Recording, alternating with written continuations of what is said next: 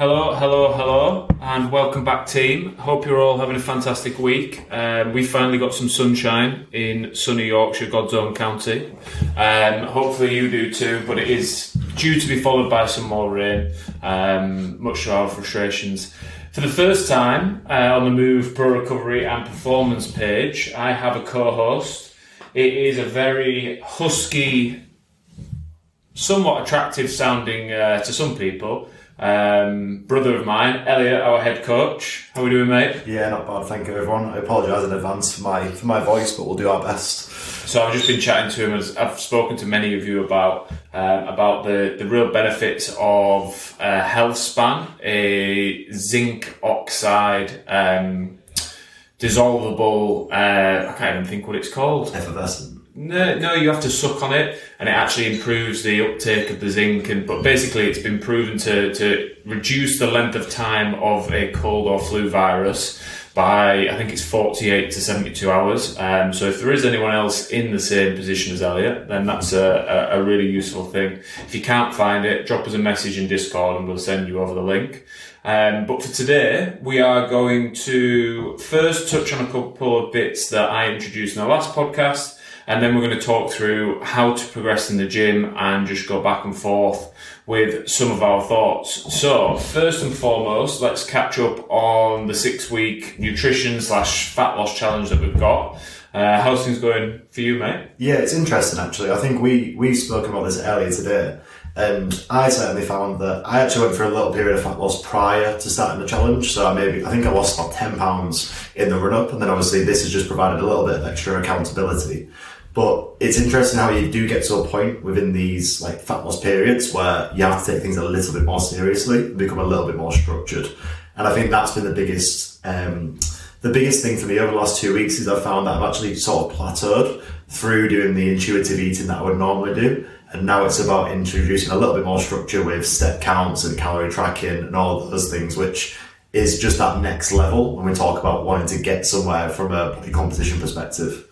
I think I would reiterate that. So I've been pretty consistent from a tracking perspective. I have the appetite of a grizzly bear.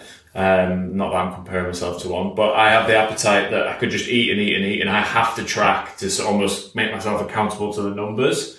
And I've sort of seen my progress plateau a little bit, and that's one of the things that I'm going to be pretty diligent on now for the next sort of 2-week period and see how that influences things before I even consider dropping calories is going to be step count and hydration, because I can fluctuate by up to like 1.5, 2 kilos a day, and it'd be interesting to see how those things sort of change things and influence things. And it's obviously something that we'll keep updating in the Discord channel. On that as well, I think it's been interesting having a couple of conversations with clients around protein intake over the last couple of weeks. So I think there's a lot of, not misinformation, but there's a lot of convoluted information out there regarding the amount of protein you should be eating and the amount of protein you need for your goals. And I think one of the most surprising things I've found with people I've worked with is people often said, oh, that seems like a low amount of protein. And I always take my numbers from, there's a book by Alan Aragon called Flexible Dieting or Flexible Eating, I can't remember which one it is, but he basically uses like all the meta-analyses and brings it together for his recommendations. And the range he uses is between 1.2 grams and 1.6 grams per kilo body weight. And I think it shocks people that even that top end, that 1.6, doesn't sound as much as they think they need. A lot of people think it's this 2 grams per kilo body weight. And actually how that can make things a little bit easier in the dieting process as well. Because if we're not having to try and hit a ridiculous amount of protein, but we can still hit our goals and make progress, then it allows a little bit of leeway with regards to carbs and fats, which are going to make that process a little bit easier as well. So I think all in all, it's been good in terms of just starting conversations and starting, like maybe giving us a little bit more focus on it as well. Definitely. Yeah. No, definitely. So the next update from us is around High Rocks in Manchester. I again touched on it in the last podcast. I'm going to also include a sign-up link in Discord when I upload this podcast. But I think we're up to now 14 people, both staff, clients, and friends who are keen to jump on board. Obviously, we're going to get all merch sorted out and things like that. But it'd be awesome to have as many people connected to Move there as possible to come together, support one another. I'm doing it in a pair. One of my friends, Elliott and Josh, are doing it in pairs. We've got a number of people doing it as individuals. Even if there's people who go, right, I don't really want to do the full amount as an individual or a pair, then maybe we can get together a team of 4, and that means essentially that you do half the running and you can split the stations up. But like, it'd be so cool from our perspective to bring a group of us. Like, it is cool anyway, but like, if we can get as many people involved as possible, we'd absolutely love that. Right, moving on into the main topic, and I'm going to let Elliott lead on this, and I'm just going to add in because it is, as a head coach and sort of head of performance side of things, it is his area of expertise. So, simple question, Elliott, how do we progress in the gym? I think there's obviously multiple different ways in which we can progress in the gym, and it's about choosing the most appropriate measure for the client in terms of where they are in their journey and where they are from, in our side of things, from a rehab perspective, but then also, from a performance perspective, followed on from that. So there are a number of different ways in which we can progress, and we can go through those. So we've got things like load progressions, volume progressions, intensity progressions, intraset volume, and exercise selection. And like I said, those are going to be appropriate for different people at different stages. So, for example, if you've never trained before, the first thing that I would be looking for is building a baseline of strength. So we should be picking a movement that's very low skill, very high stability, and we should be building a baseline of strength. So in terms of making progress in the gym, we wouldn't be looking to progress exercise selection really quickly at that stage. We'd be looking for load progressions and volume progressions, because actually what that's going to give you is a foundation that we can build towards. But if we don't have the strength, then that's going to impact our stability, and it's going to impact our ability to actually express any kind of skill at that point as well. However, as we get further and further throughout our journey or throughout our time training, we can get a little more fancy, and that's when we can look to go to, for example, intensity progressions. We can look to get on a periodized program where we're going through certain specific blocks, working at different percentages or towards different goals. Or we can work intraset at that point as well, and we can go, okay, tempos, we can work on an eccentric, we can work on a pause, we can work on different speeds in the concentric. And then finally, I think for those, that top end of clients or people who have actually ticked a lot of the basic boxes, that's where I would go to exercise selection. And I think what I try and do with our clients who've come through that full pro recovery process is go, okay, how complex can we make this whilst maintaining the strength that they need for their goals? So the basic example would be someone like a runner. Actually, what's the baseline of strength that we need to be able to run effectively? From there, is it a bit of a diminishing return to continue pushing that strength, or do we reach a plateau where they're effective at their sport? And at that point, I would be looking to increase complexity, because I think actually that's going to build the athletic qualities that we want to see, and it's going to give them a broader performance gain than it is just pushing strength. So that was a very convoluted way of saying there's lots of different methods, but I think it gives you an idea that there are different levers that we can pull at different times, but it's very much where we are in our journey that's going to dictate that.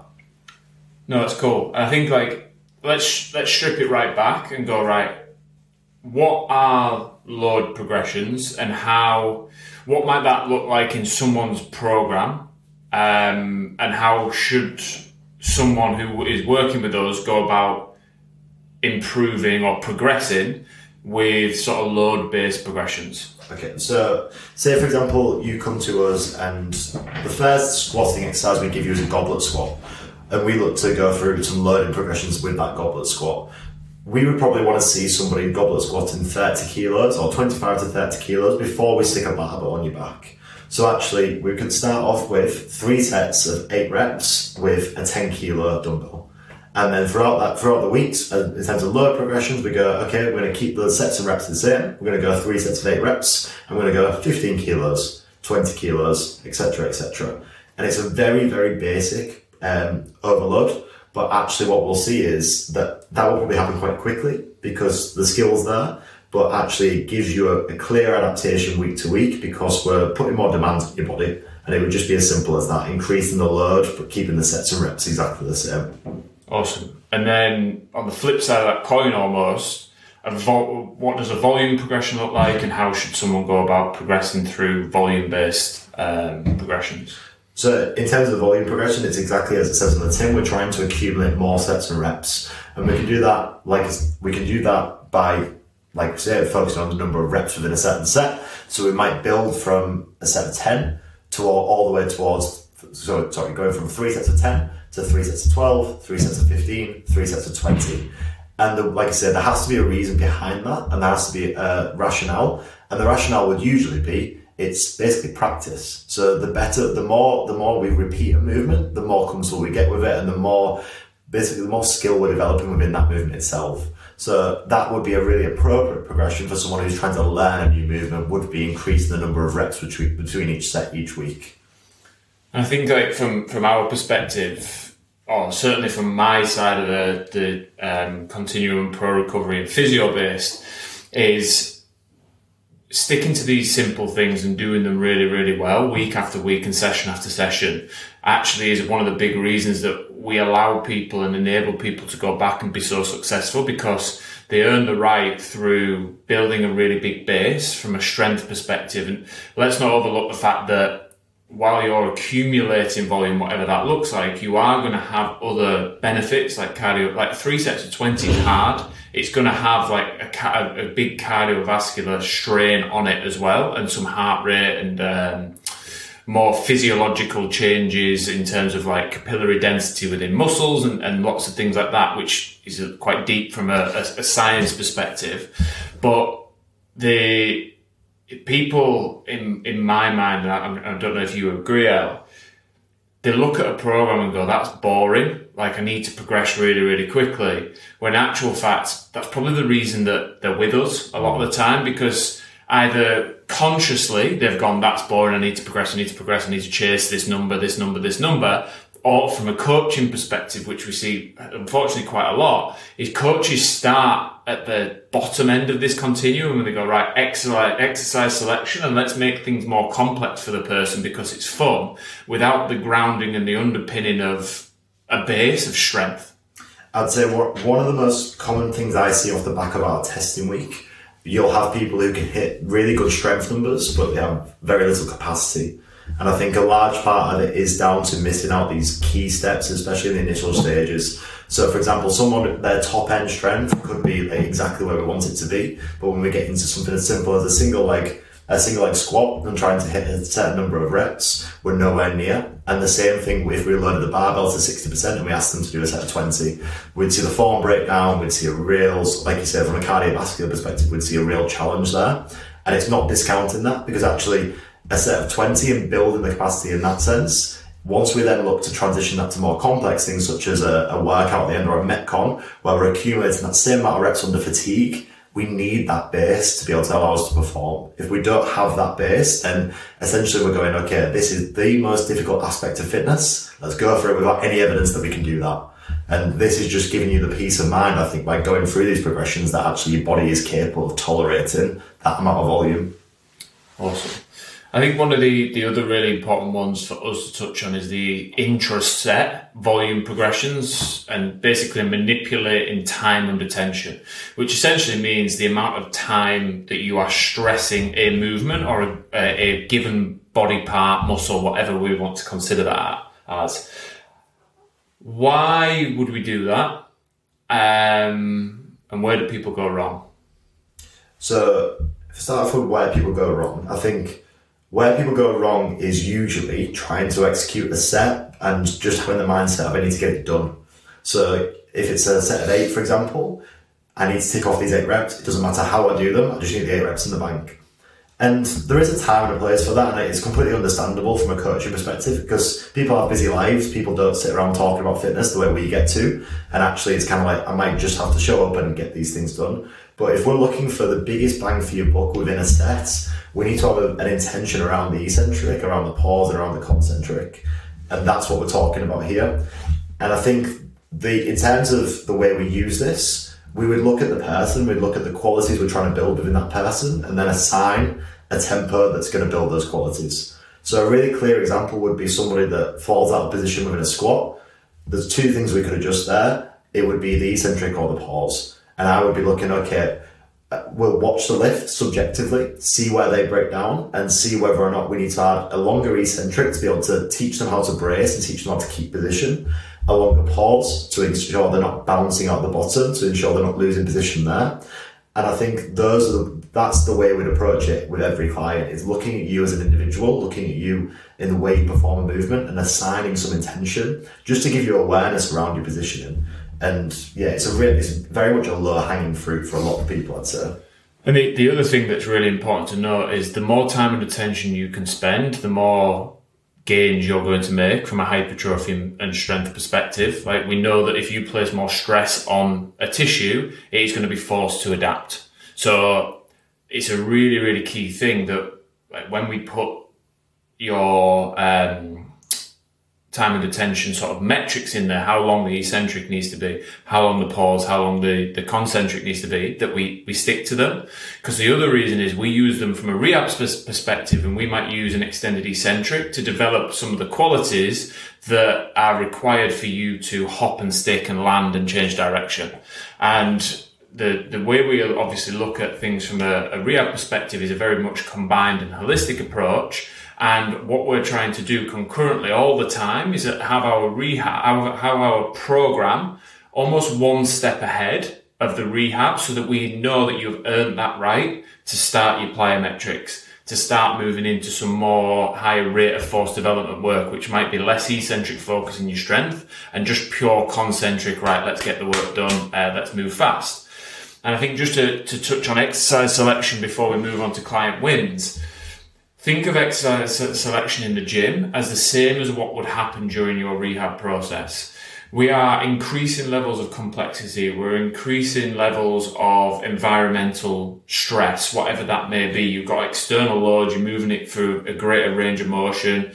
You're doing it under more fatigue. In the same way that in rehab, we're doing exactly the same things and essentially just increasing levels of chaos, which is challenging your system on both a physical and a neurological level, to essentially create a bandwidth of movement options, movement variability, and create ultimately a safe zone that your body is happy performing in, and it will stay as safe as possible in. Yeah, and just to add to that, I think it's one of those where this is very much, there's always throughout your journey and throughout whatever level of training you're at and how much training history you have, there are going to be changes in exercise selection. That's a given. But it's the rate at which this progresses that I think is probably the most important thing to touch on here.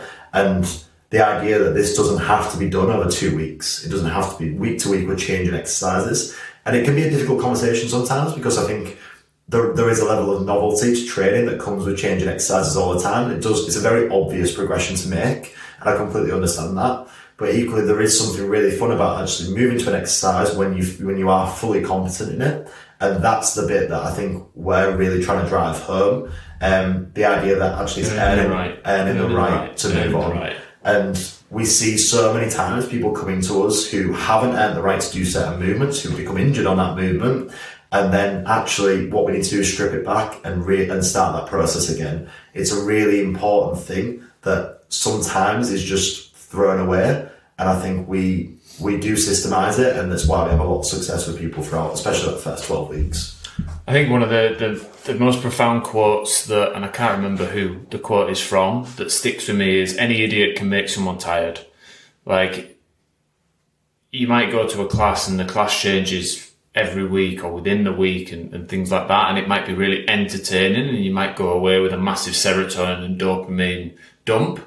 And that's not to say that individual class is bad, or the coach or the trainer is bad, but for you to be in the position that you are now and to serve you in the long term, investment in going through all of these progressions, as we've discussed, is a massive, massive factor in your long-term health, wellness, performance, and ultimately success, and allowing you to do the things that make you happy and give you fulfillment. So hope that helped. If there are any questions for any of the team, Elliott or I, Josh, Jack, please stick them in Discord, and we will move into some client wins. Perfect.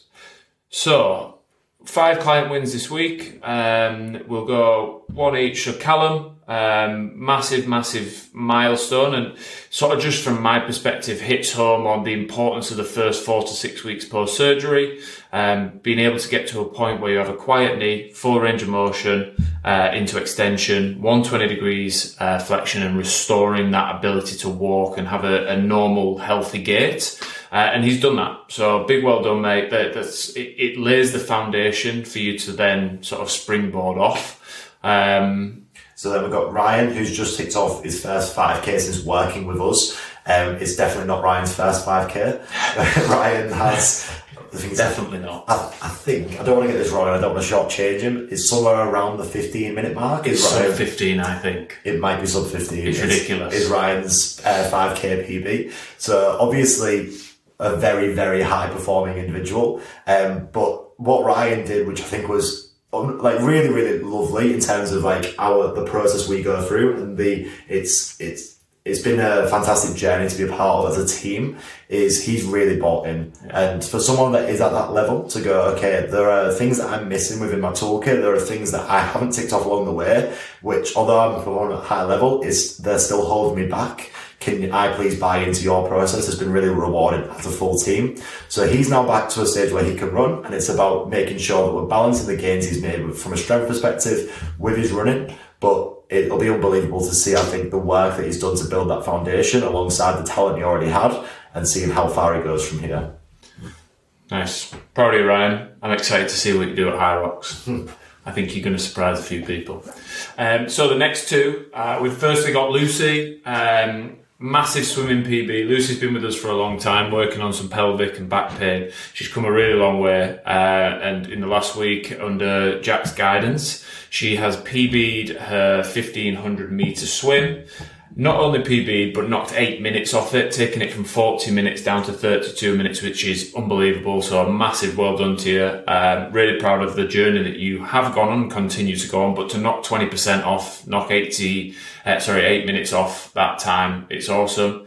And then we've got Alice, who was due to compete in a CrossFit competition, a first CrossFit competition for a long time at the weekend, but unfortunately that didn't come to fruition because of some plumbing issues, I believe. But she still replicated it. She went in there and did it with her partner and absolutely smashed it. So it was really, really good to see. And one of the biggest things for us, and I posted about it during the week, if some of you may have seen it, she's started her own PT journey and is considering potentially a career switch. And this is one of the really rewarding things from our perspective as a team, is like actually having an influence on people to change what they're doing, because they've gone through what we do, they've found it fulfilling, they've enjoyed the process, and they can see that as a option for them in the future. So if you are interested in following Alice's journey, I believe it's aligned by Alice, or aligned with Alice, on Instagram, and I'm sure she'd love to hear from you and all the well wishes that she will have. The final one is Molly. So Molly's someone that I've known and worked with for a long time. Molly came to us about, I think, 6 to 8 months ago with some hip pain, and basically it was stopping her having any kind of intensity in her training. It was stopping her training lower body full stop. She originally started with Josh, went through a process of rehab with him, and now we're fully based on performance, and she's just hit an all-time PB on 5K of 23 minutes. So that's somebody that's gone from really losing faith in her lower body, and actually she did say to me at one point as well, she was like, I'm sure she wouldn't mind me sharing this, that she just didn't feel like herself. And she's gone through a process and she's managed to get back to that high performance level she was at and exceed anything she's done previously. So it's a huge testament to the work that's been put in there, and just again trusting in that process to go through a bit of rehab to then get the gains on the other side with a big foundation in place. So yeah, well done, Molly. Very big well done. And it shows again and highlights that pro recovery and performance pathway that we're building. So really proud of everything that you all have achieved. Sorry if you didn't get a mention. As always, we can't list you all off because we are having a number of wins. And just sort of if you are hitting a speed bump from a rehab or a performance perspective, make sure you know you're in fantastic hands, and we will go above and beyond to navigate that speed bump and push you forwards from there. So that wraps everything up. Thank you very much, Elliott. You managed to just keep your voice throughout Hope you all enjoyed it. As always, please fire away with any questions, any topics you want us to cover. And don't forget the fantastic partnerships that we have with Pure Sport and Prep Kitchen. Prep Kitchen have slightly changed their discount code for you guys. It's now MOVE Physio, no spaces. And it's a big part of my life, definitely, in terms of giving me time and consistency back from a diet and a nutrition perspective. So have a great week. As always, if you need us, please reach out straight away. Otherwise, we will catch you on the next one.